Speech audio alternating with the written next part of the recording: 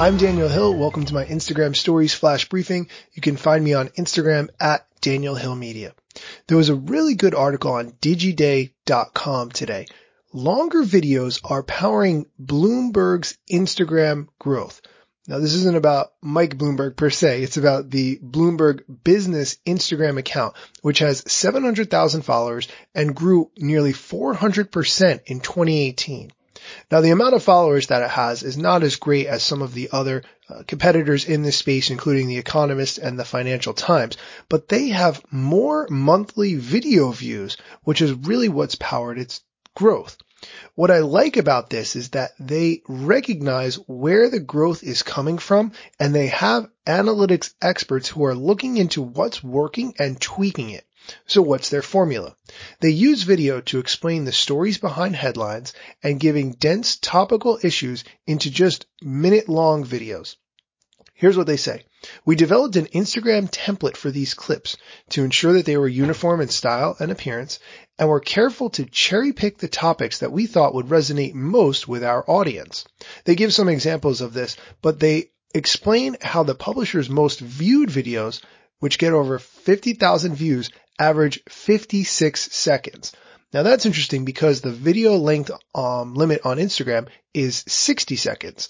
Since April 2018, Bloomberg has posted 450 videos between 30 seconds and 60 seconds and 110 videos at 30 seconds or less.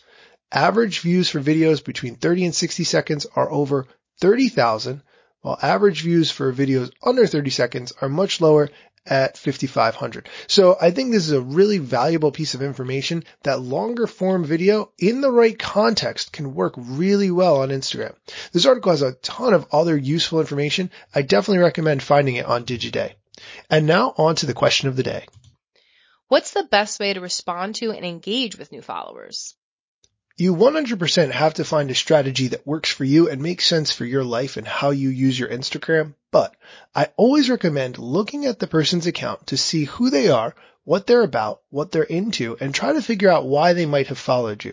Now, my personal thought is that if the number of people they are following is significantly higher than their number of followers, they may be in the middle of a bot cycle where they're following and then a few days later going to unfollow. But you always have that window where right now, if you send them a direct message, it will go right into their inbox. And you have a better chance of building a relationship with them by starting a conversation directly. You may choose to comment on some of their pictures or try to find their email address so that you can connect with them via email, but you have to find what works best for you.